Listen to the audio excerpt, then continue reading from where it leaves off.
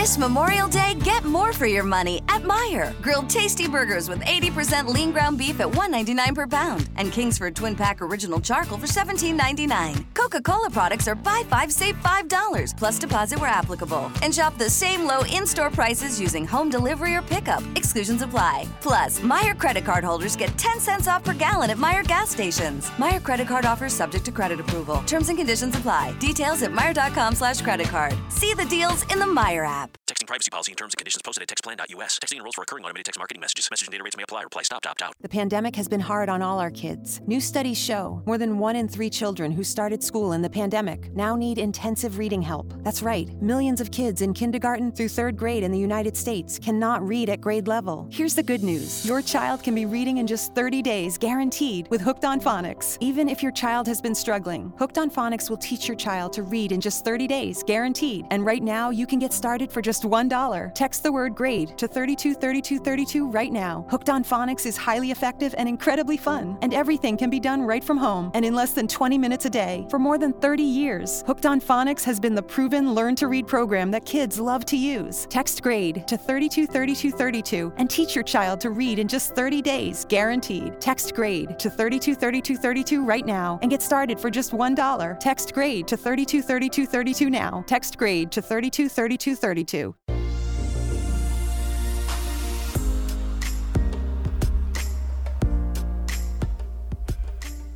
And welcome back to the X Zone, everyone. I am Rob McConnell. We're coming to you from our broadcast center and studios in Hamilton, Ontario, Canada.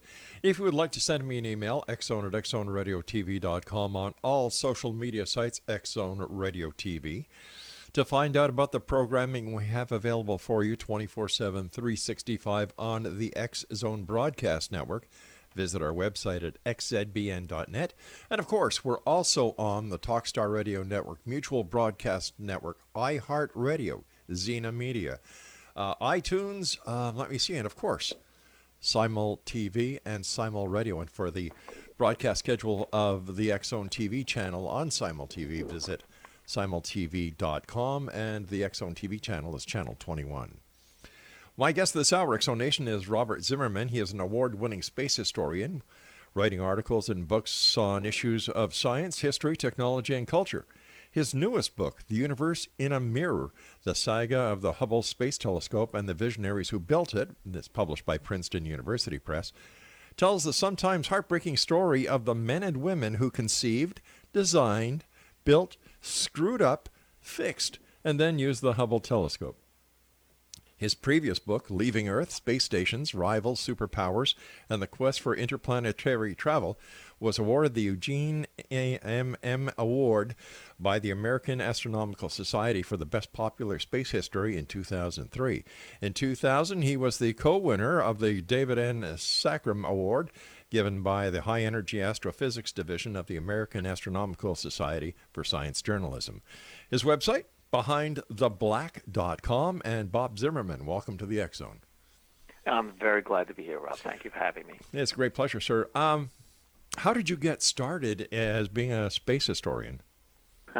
Well, the philosophy of my life has always been one's work should be one's hobby. Love it. And that doesn't mean you're necessarily going to be rich, but it means you'll be at least happy in what you're doing. You mean that? So for many years, I was actually, my first career out of college was really to get into the film business. I was trying to learn how to make movies and write stories that would appeal to me.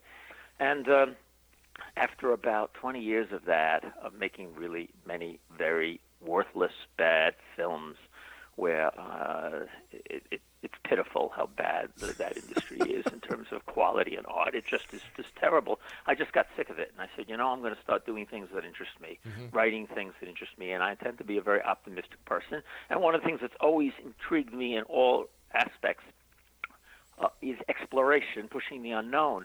Now, that just doesn't mean climbing the top of a mountain or, let's say, going to the moon. It can also be science, just answering questions that are pending that we don't know the answers to, and trying to dig in to that unknown. In fact, my website, Behind the Black, is inspired by the pictures of the astronauts on the moon with that really pitch black sky.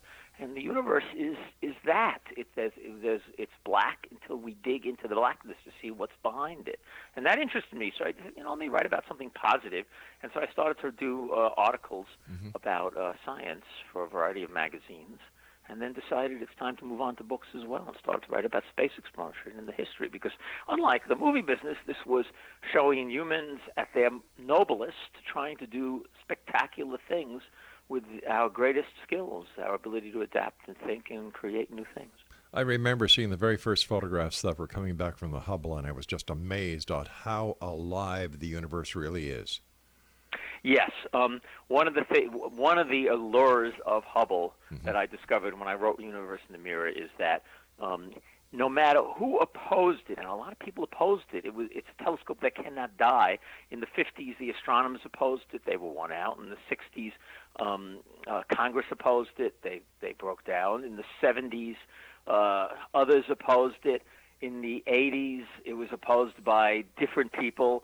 In the 90s, every step of the way it's been opposed, but every time those opposition fell because the possibility of seeing something we'd never seen before Hubble, we were like human beings that were half blind and couldn't wear glasses, and Hubble basically put glasses on for us. So those first few pictures of Hubble, the sharp pictures, demonstrated it, in which it showed sometimes.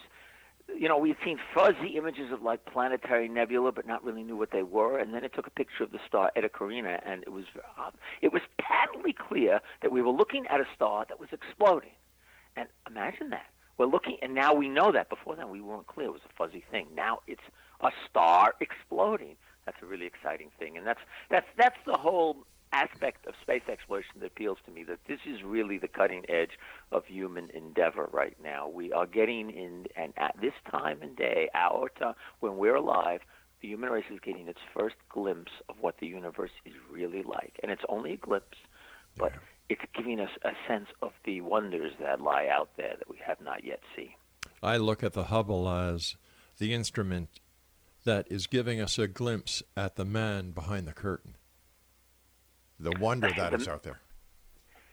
The man behind the curtain. Explain what you mean by that. Well, in The Wizard of Oz, you have the wizard behind the curtain who's performing all these wonderful things that people weren't sure about. They had little glimpses. They had little ideas.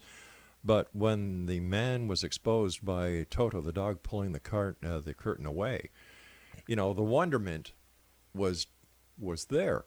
And when I saw the pictures of the Hubble, from the Hubble, we got a bigger glimpse into what the reality of the universe really is. It's just not this pitch black voidness that we thought it was.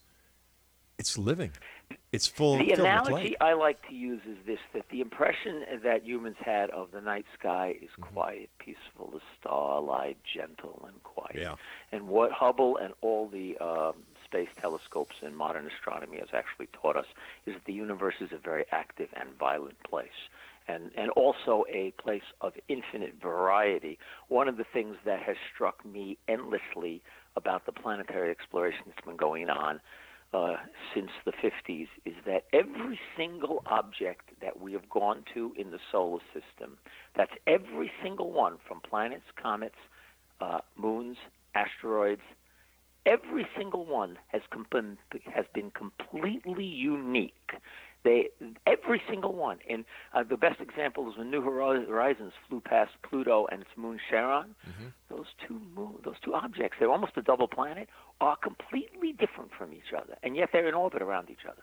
They're completely different. Different look, different color, different makeup, different geology. And yet they're in orbit around each other. And that applies to every single object we've seen. You can go down the list, the moons of Saturn. Every one is unique.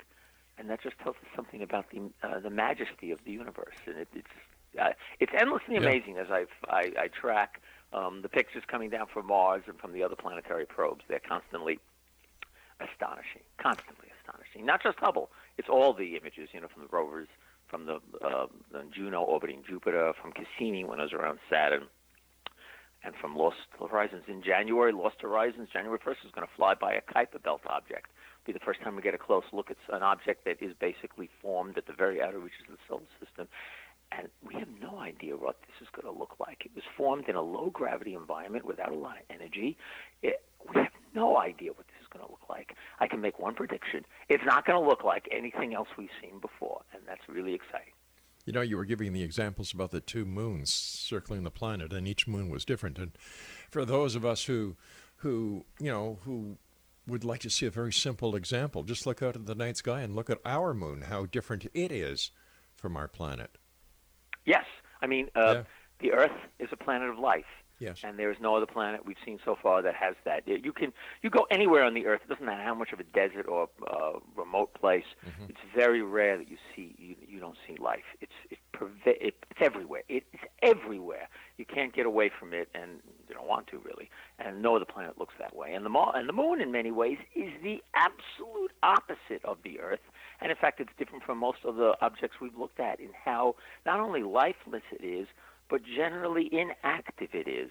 I mean, there's activity on Mars, there's activity on many, many moons.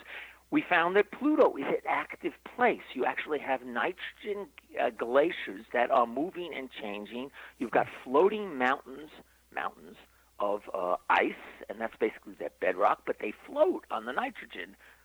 Think how strange that is. But it's active, while the moon is very inactive. Nothing really happens there. Really, very little over eons. And that's totally opposite what the Earth is. Except when mankind landed on the moon. That's when there was except when humans go there. And in fact, I like to talk about our exploration is the equivalent of tracing a warm line in a dead place. All right, let's talk about that when we come back from this break. Exonation, Bob Zimmerman is our special guest. His website is behindtheblack.com. And we'll be back on the other side of this commercial break talking more about space here in the X-Zone from our broadcast center and studios in Hamilton, Ontario, Canada. Don't forget, you can get your complimentary copy of the X Chronicles newspaper simply by going to xchroniclesnewspaper.com. I'll be back on the other side of this break. Don't go away.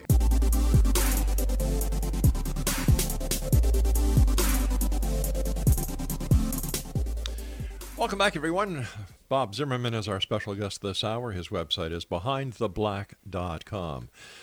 Bob, I briefly mentioned the Apollo missions to the moon, and they were something to behold. I remember as a young kid watching the images coming from the United States. We lived in Montreal, and we were able to watch it on WPTZ out of Plattsburgh, New York, of Neil Armstrong descending down that ladder in his infamous speech at the bottom of the ladder. And there are so many stories that preceded the mission to the moon. You've got, the different Mercury shots that led up to the Gemini, and then without Gemini, there would have never been the Apollo because of the Gemini's ability to learn how to dock and do different maneuvers in space. But I'm sure that there were other tests prior to the Apollo that actually landed on the moon. And I know you want to talk about Apollo 8 in this interview, so tell us why.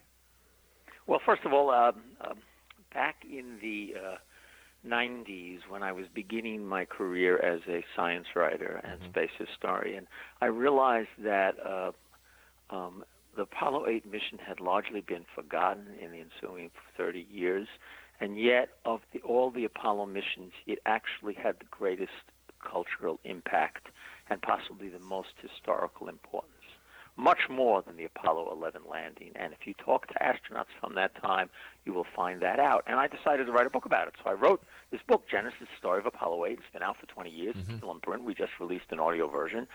It's Frank Borman, the commander of that mission, just told me the other day, it's the best book by far of any of the books about that particular mission. And my goal in writing it was to try to make people remember or know what I saw when I was a teenager. That was the very first time human beings left the orbit of the Earth and traveled to another world.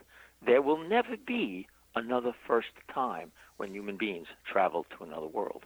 That begins the true exploration of the solar system for the human race, and that alone makes it a significant mission. I wrote about that mission for other reasons. It was It's most well known generally by the public by the Earthrise picture that Bill Anders took during that mission. It was the first time human beings, with their own eyes, saw the Earth rise over another planet. And generally, you only can see that at the moon, but this is the first time humans actually saw it. And one of the astronauts, Bill Anders, took a picture of it in color. And that's been called one of the most significant pictures in the 20th century. It was one of the icons of the environmental movement. And I tell stories about that image because Bill Anders took it with the horizon on the right, with the Earth moving from right to left coming out from behind the moon. But we on Earth always look at it with the horizon on the bottom. And that represents, I think, the difference between a earthbound person and a spacefarer, who Bill Anders thought he was. And so that's one of the significant aspects of that mission. That mission also took place at the end of 1968, which is one of the most significant historical years of American history. Many things changed that year. It was a difficult year. It began with the Tet Offensive in Vietnam and essentially the American defeat in Vietnam by that offensive by the North Vietnamese. And it continued with political assassinations, both Martin Luther King and Robert Kennedy, with riots in cities all across the country, with protests against the Vietnam War on almost a daily basis. You had the Democratic National Convention that year with riots and protests, with protesters throwing Molotov cocktails at police and police beating up protesters. It was an ugly time. You had the Soviet Union invading Czechoslovakia and ending the Prague Spring. It had been a very, very difficult year. And then at the end of the year, Apollo 8 occurred with this amazing triumph going to the moon. And they did it the week of Christmas in 1968. And that in itself is a significant aspect of the story and why I wanted to write about this, because they did a telecast Christmas Eve, 1968. And before the mission, the press guy at NASA, Julian Shea, calls up Frank Borman, the commander, and tells him, look, that telecast, Christmas Eve at prime time, is probably going to be the most watched telecast in the history of the human race. You'll probably have 1 billion people watching you. It really behooves you to think of something to say. Now, Frank Borman was a test pilot. He immediately said to Julian Shea, the press guy, who was a writer, I'm a test pilot. I do planes and engineering. I don't know. Can you give me some suggestions? And this tells us something about the time period in the 60s. Julian Shea, the press guy of NASA, says to Borman, very bluntly, it is not my place to put words in your mouth. Think of something. Whoa. So the astronauts had to figure out themselves what to say. And there's a long story. I'm not going to go into it here. I really wanted to know, why did they choose to do what they did? Because what they chose to do was read the first 12 verses of the Old Testament, Genesis, as they orbited the moon, looking down at that bleak, skull-like surface. What inspired them to do that, and who thought of it? So I researched that and found out why. So that was another reason, because they were trying to make a statement in that reading about the American vision of life, because they were not praying when they did it. They chose to read from the Old Testament because the Bible is actually a document that covers 3 of the most important religions in the world, and a large majority probably, or at least a large percentage of the population. Well, they were trying to embrace everybody with as much goodwill as possible. And that's one of the reasons they chose it. And finally, one of the reasons I chose that, and I wanted to write about this mission, because not only was it historically significant, but the risk involved is something that we've forgotten. Prior to the mission, Frank Borman's wife, Susan Borman, was very, very worried. She really thought he was going to die in lunar orbit. And so Frank, who was going to go, he had committed to it, but he wanted something to reassure his wife. He asked Christopher Kraft, who was in charge of Johnson, the Manned Flight Center at the time, to go over and talk to Susan to try to ease her mind. They were friends. They all lived in Houston and in the same communities. And so Chris Kraft comes to her. They sit down, have coffee, they chat for a while. And Chris Kraft, to reassure Susan Borman, says to her, look, we've looked over all the numbers. We really think they've got a 50-50 chance of coming home. That's what he was reassuring them about. So these guys went. their families approved of them going, even though Susan Zimmerman is just one example, was sure he would die. They went, and they went to not only win the space race, but to do, as Kennedy said, to prove that a free people can do it better, and to demonstrate that to the world, that freedom and American concepts of individual personal responsibility and individuality are the way to make things happen. So that's why I wrote it, and it's a mission that should not be forgotten, and I think future spacefarers, colonists on other worlds, will always look back at that mission as an important moment in history for them, a very important moment in history for them. And Americans should look at it as an important landmark, because the words the astronauts said from orbit, looking at the Earth, their impressions of the Earth, the only place of color and a place of home and safety in a very hostile universe, in many ways affected the United States in ways that we did not expect. How so? And so it's an important mission. Well, I'll do one thing. I think for my generation, the 60s generation, the baby boom generation, those images of the moon actually acted to discourage many people from wanting to do space exploration for many decades. It's one of the reasons we have not gone anywhere since then. They so focused on the beauty of the Earth that they forgot that part of human endeavor is to expand outward. You either expand or you die. And so our generation, my generation, has not accomplished very much, and I think that was part of the impact. As Bill Anders said, they went to find the moon, and they discovered the Earth instead. And part of the reason they saw the Earth as delicate and something to be protected, which is where the environmental movement comes, is they were flying in a very delicate craft. It's nothing like the kind of things we build today. And so, that fragility that I think they projected onto the Earth and the rest of the universe, and that impacted us on Earth and changed our culture significantly. And I felt it. I very much felt it when I was a kid. The enthusiasm for space exploration, I kind of felt disappeared after that mission. Strangely enough, even though we wanted to still make the landing, and we did the landing, and I'll tell you once again, that was the period on the explanation point, because every astronaut and mission that followed merely repeated many of the things that happened on Apollo 8. I understand that, but without Apollo 8, if that had been a failure, the manned mission would have been scrubbed. Yes, and I haven't even gotten into the technical reasons and the historical reasons why Apollo 8 went to the moon when it did. One thing to mention, one of the reasons the odds were so bad, were considered so low, is that they were going to the moon without the lunar orbiter, which was supposed to act as a lifeboat backup. Yeah. And it did that exactly on Apollo 13. And Jim Lovell was on both missions. He would have died in about an hour on Apollo 8 if they had had the same problem, because there was no lunar module on Apollo 8. But they went to the moon anyway, because that was the only way they could see getting to the moon by the end of the decade. Stand by, Robert. You and I have to take our break at the bottom of the hour for the news. Exonation Bob Zimmerman is our special guest this hour. His website is behindtheblack.com. We're talking about Apollo 8, its significance, its importance.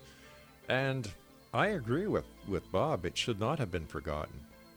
It played a very pivotal, important part in America getting to the moon for mankind. We'll be back on the other side of this break. This is the X Zone. I am Rob McConnell. Don't go away.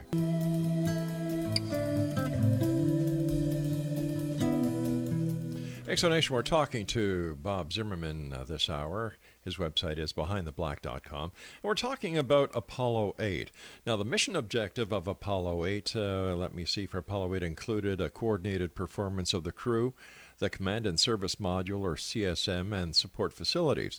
The mission also was to demonstrate translunar injection, CSM navigation, communications, and mid-course corrections. Let me see, consumable assets and the passive thermal control. The detailed test objectives were to refine the systems and procedures relating to future lunar operations. Rob, I've always been amazed how NASA can make something that is really exciting sound completely incomprehensible and boring. I must say that as you're reading what they're trying to do. Mm-hmm. And if you wish, I can now translate to what those things mean and what Apollo 8 was doing and accomplishing. The Apollo program had a set series of scheduled ideas. I write about this at great length in Genesis. Their idea was they would do an Apollo mission that would last about 2 weeks to demonstrate the capsule and the cruise could work that long, and they would do it in Earth orbit and work long enough to operate long enough to do a lunar mission. That was the Apollo 7 mission. They were then going to follow it with a mission which would be in Earth orbit, but just test the lunar module in Earth orbit, do maneuvers, docking with it, just to see if it worked and they could dock with it. And that was what Apollo 8 was supposed to do. And then they were going to follow that up with an Apollo mission with the lunar module that would go into very high orbit and then return with the capsule, duplicating the rates of speed, the return speeds that an Apollo capsule would have coming back from the moon, to test those technologies and also to test the lunar module again in higher orbit. Then they would do a mission to the moon with the lunar module and test it in lunar orbit. And then they'd finally do a lunar landing. And one of the rules of this system was they would not leave Earth orbit without that lunar module. As I mentioned in the previous segment, They considered that to be a backup, a redundancy. And, of course, in Apollo 13, it was demonstrated to do exactly what it was supposed to do because they had a serious failure in the service module. It provided the capsule its oxygen, and it happened on the way to the moon. So they had to spend several days, depending on the supplies on the lunar module, to get back to Earth. Okay, now what happened in the summer of 1968, the man in charge of this portion of the program, a man by the name of George Lowe, was recognizing the fact, he sat down on vacation on a beach and was thinking about the reality that Grumman, which was making the lunar module, was not going to get it done in time for the Apollo 8 mission. And so they're sitting with Apollo 7 is going to launch in the fall. It's going to do its 2 weeks in Earth orbit, and then they have Apollo 8, and they have nothing really for it to do because it won't have a lunar module. And they could do another mission for 2 weeks in Earth orbit, but I will tell you that the commander of Apollo 8, Frank Borman, and his navigator, Jim Lovell, had spent already 2 weeks together on a Gemini mission to demonstrate that you can stay alive in space for 2 weeks. And the Gemini mission was kind of interesting, as Jim Lovell described it to me. Imagine that two people get into a kind of like a slightly larger than a VW Beetle. You close the windows, you turn the engine on, you turn the wheel completely in one direction and then tie it down so you can only go around in circles, and you're stuck sitting next to the other person in that position for the next 2 weeks. And that's what it was on Gemini 7. And so neither Frank Borman or Jim Lovell were really interested in going around the Earth again for another 2 weeks. It doesn't they didn't like each other, but that didn't seem really very appealing to them. So they themselves said, we've got to think of something else to do. And so George Lowe is sitting on the beach, lying on the beach, sunning himself, thinking about this. And he finally says, well, we don't have the lunar module, but could we just fly a mission to the moon to test the engine that they're going to use, that's the SPS engine, that they're going to use to put themselves into lunar orbit and then to get out of lunar orbit? Can they test the computer calculations about the route, how to get there? Can they test the communication systems to make sure the radios work at these long distances so they always can be in contact? Can they, the whole range of engineering, can it work at long distances? Because every mission before had been Earth orbit, as pretty much almost, except for a few Apollo missions. Every other mission has been in Earth orbit. Going to another planet has different challenges. So he thought about that. He says, well, let me talk to people. The Saturn V rocket had only flown twice before, unmanned, and on the second flight it had serious problems. It had engine problems. It wouldn't fly. It had it shook a lot, which actually caused some problems as well. And so he called up Werner von Braun, who was the chief in charge of building that, and asked him, Ken, have you fixed those problems? Could you put people on a Saturn V on its next launch? And von Braun and his people said, yes, we could. We know what the problem is, and once you fix it, you might as well put people on the rocket. And he went down the computer people, he talked to everybody involved, and they all said, let's go for it. Now, I should point out that the last person who found out that they were going to go to the moon was the head of NASA, James Webb. This was all down the line in the engineering trenches, figuring out whether this could work. And then when they finally decided they're going to go for it, they call up the head of NASA and tell him this. Of course, according to the story, when he was told, you almost went deaf with his voice on the other end of the phone. They didn't do it in person; they did it by phone. Smart. But at the same time, he was delegating the authority to the people who really knew what was going on, and he said, okay, let's go for it.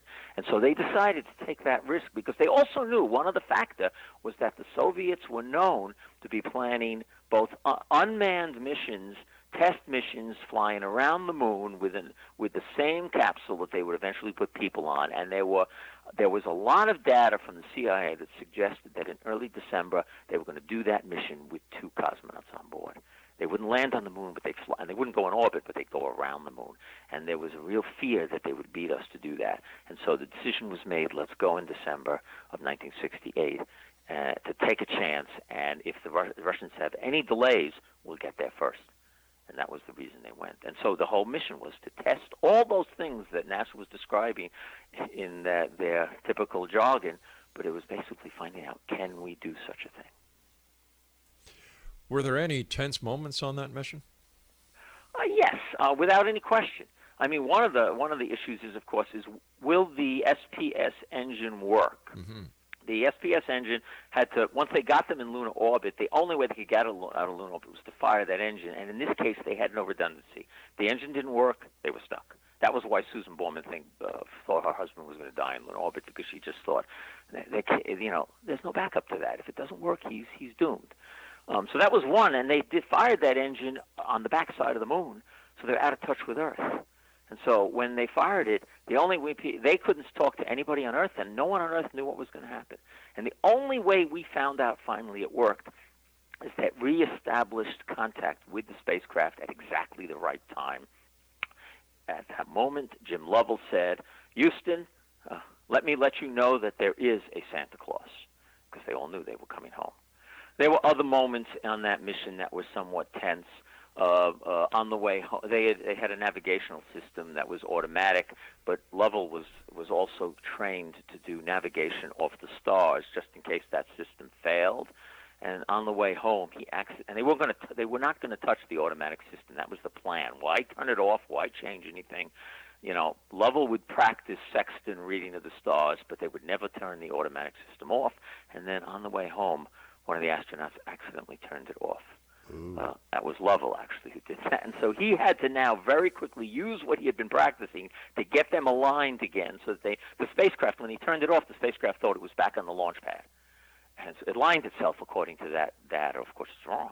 And so they now have to get this corrected. Now, it's not going to change their course on the way back to Earth, but when they enter Earth's orbit, it has to know the exact angle it's at so it can fire the engines at the right time and orient the ship and get it to come back to Earth in the proper manner. And so, yes, there was about 10 minutes of teeth-grinding. Borman and Anders sitting there waiting for Lovell to do the navigation to get them in position. And, of course, he did, and they came back to Earth. They had issues. Borman got a little bit nauseous and sick on the way out, and this was the first time humans were beyond Earth orbit, so you're out in a higher radiation environment, and there was concerns that sickness was caused by that. And he said, I took a sleeping pill. I took a sleeping pill and it upset my stomach, and that was probably it. There was problems getting the astronauts to sleep. Surprise, surprise. Borman finally in lunar orbit ordered Lovell and Anders to go to sleep. Ordered them to. He shut down all operations, said, no more work, you're going to go to sleep now. And Anders didn't want to go to sleep. And Borman said, you're going to sleep. You're going to sleep right now. Go to sleep. You're going to sleep. It was that kind of conversation if you read the transcripts. And Lovell eventually dozed off and got the sleep he needed. Borman was concerned because they had kind of made some minor errors, and he was afraid that if they don't get some rest, they're going to make some major errors, and he didn't want that. He was committed to getting them home. Plus, they were the first 3 humans to ever see the backside of the moon, right? Yes. We had gotten pictures of the backside of the moon, but that's not the same thing as people seeing it. And the pictures weren't high resolution. They took pictures of high resolution so we could get to see it. But one of the things they settled a mystery of astronomers who had been arguing for decades: are those craters volcanic or impact? And the astronauts, without any question, settled the disagreement. As Anders said, it looks like a sand pile my kids have been playing on, pounding things apart. So that settled that question, and they found the far side of the moon to be even more hostile than the near side. All right, please stand by, Bob. We've got to take our final break. Thank you so much for coming on the show. It's great having you with us. Exonation, Bob Zimmerman is our special guest. His website is Are you ready? Do you have your pencils and paper ready? Because here we go. BehindTheBlack.com. And Bob and I will be back on the other side of this break as we wrap up this hour here in the X Zone from our broadcast center and studios in Hamilton, Ontario, Canada. I am Rob McConnell. We'll be right back.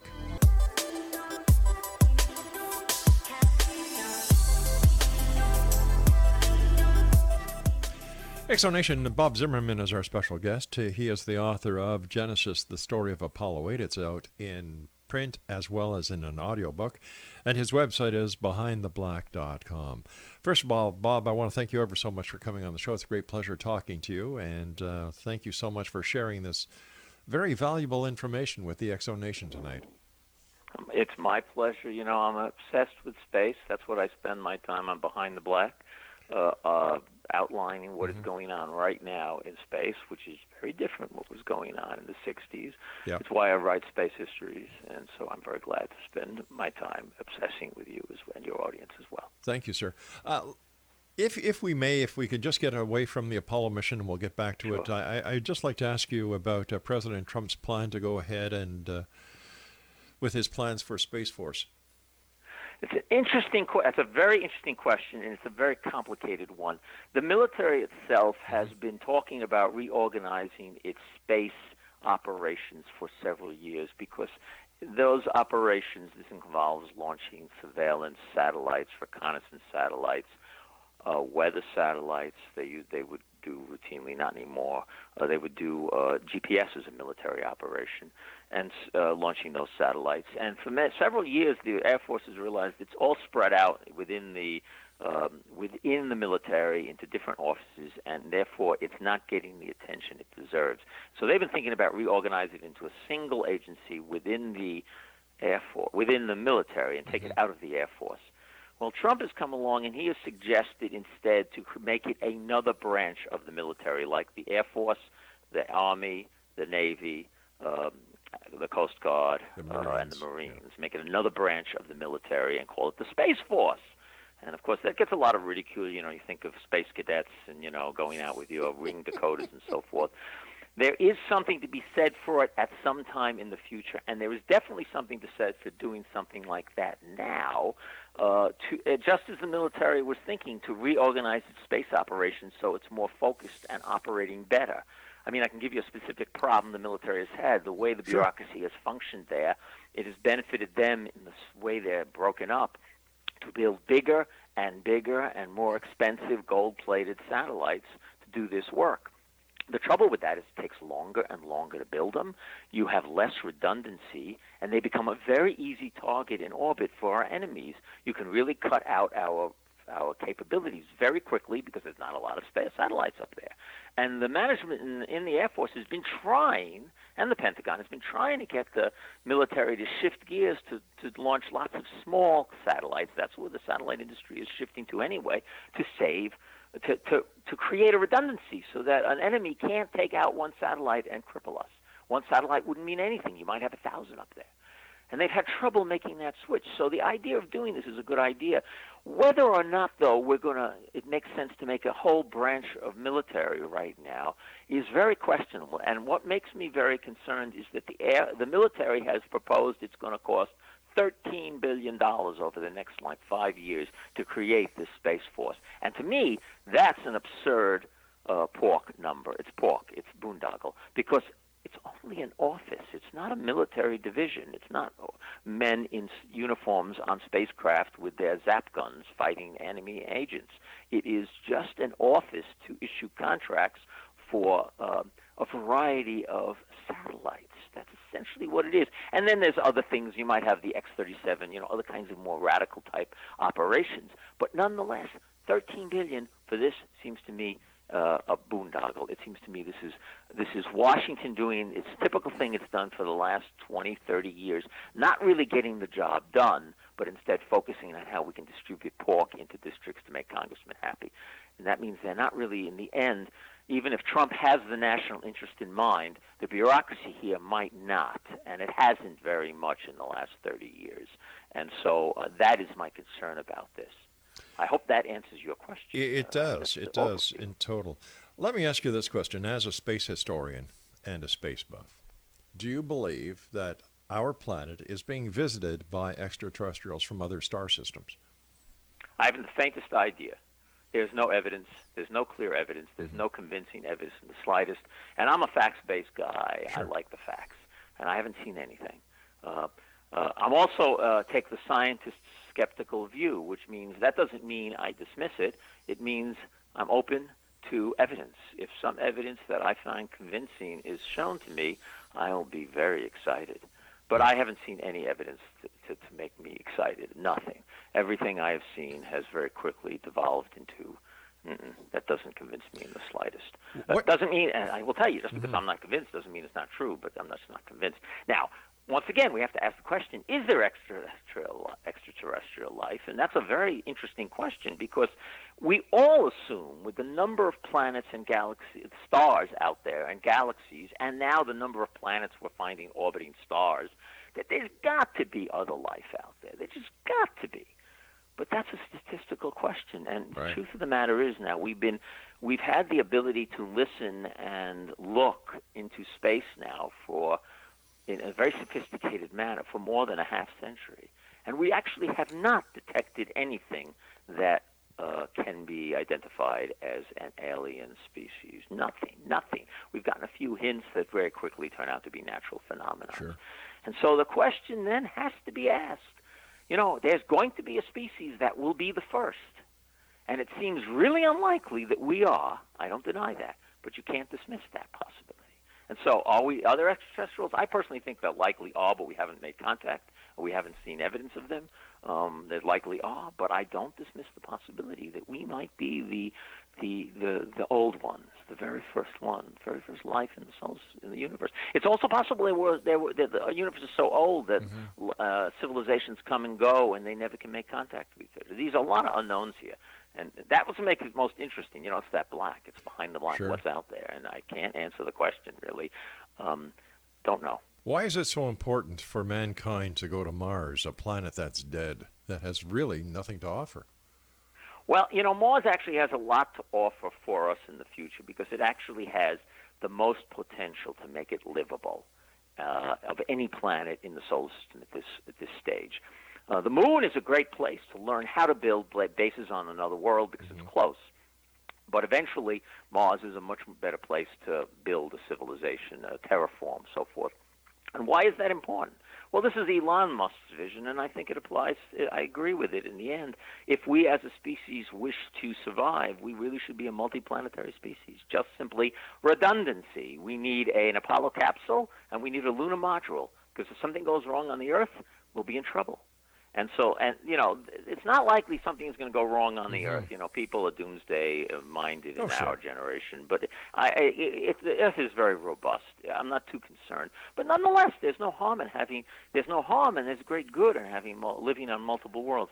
And then there's a more fundamental thing to my mind that's philosophical, which is, as human beings, we should be pushing ourselves to do great things. It makes us better than we are. What did Robert Browning say? A man's reach should exceed his grasp, or what's a heaven for? But and that's why exactly it. But why spend money on going to a planet for the betterment of humanity if we can't take care of the humanity that is here on this planet first? All right. That's an old 60s question. It's the defeatist 60s idea. The fundamental thing is the way you want to do this is you want to do it with private enterprise, because in that case, nobody is spending money they don't want to spend. If Elon Musk can get a business going with rockets and spaceships that can take people to Mars, and he has customers that want to buy his product, then nobody is spending money they don't wish to spend. One of the reasons in the last 50 years we've had a problem is because we're using tax dollars which are coerced. And you and I might not want to spend our money for that purpose, and that's where the question comes from. That's one. Secondly, even if we do spend this money, the money isn't put into a capsule and flown into space. Every dime is spent on Earth. So it's a false statement to say, wait a sec. But that doesn't help the people who need food, clothing, housing. How? Yes, it does. How? Because I think this is the industry you create. It produces work for people. It enlivens the society. If you just simply What's the old Christian statement? Give a person a fish, you give him one meal. Teach him how to fish, and you feed him for life. Right. It's the same kind of thing. Just giving people the money that we didn't spend on space is not going to accomplish anything.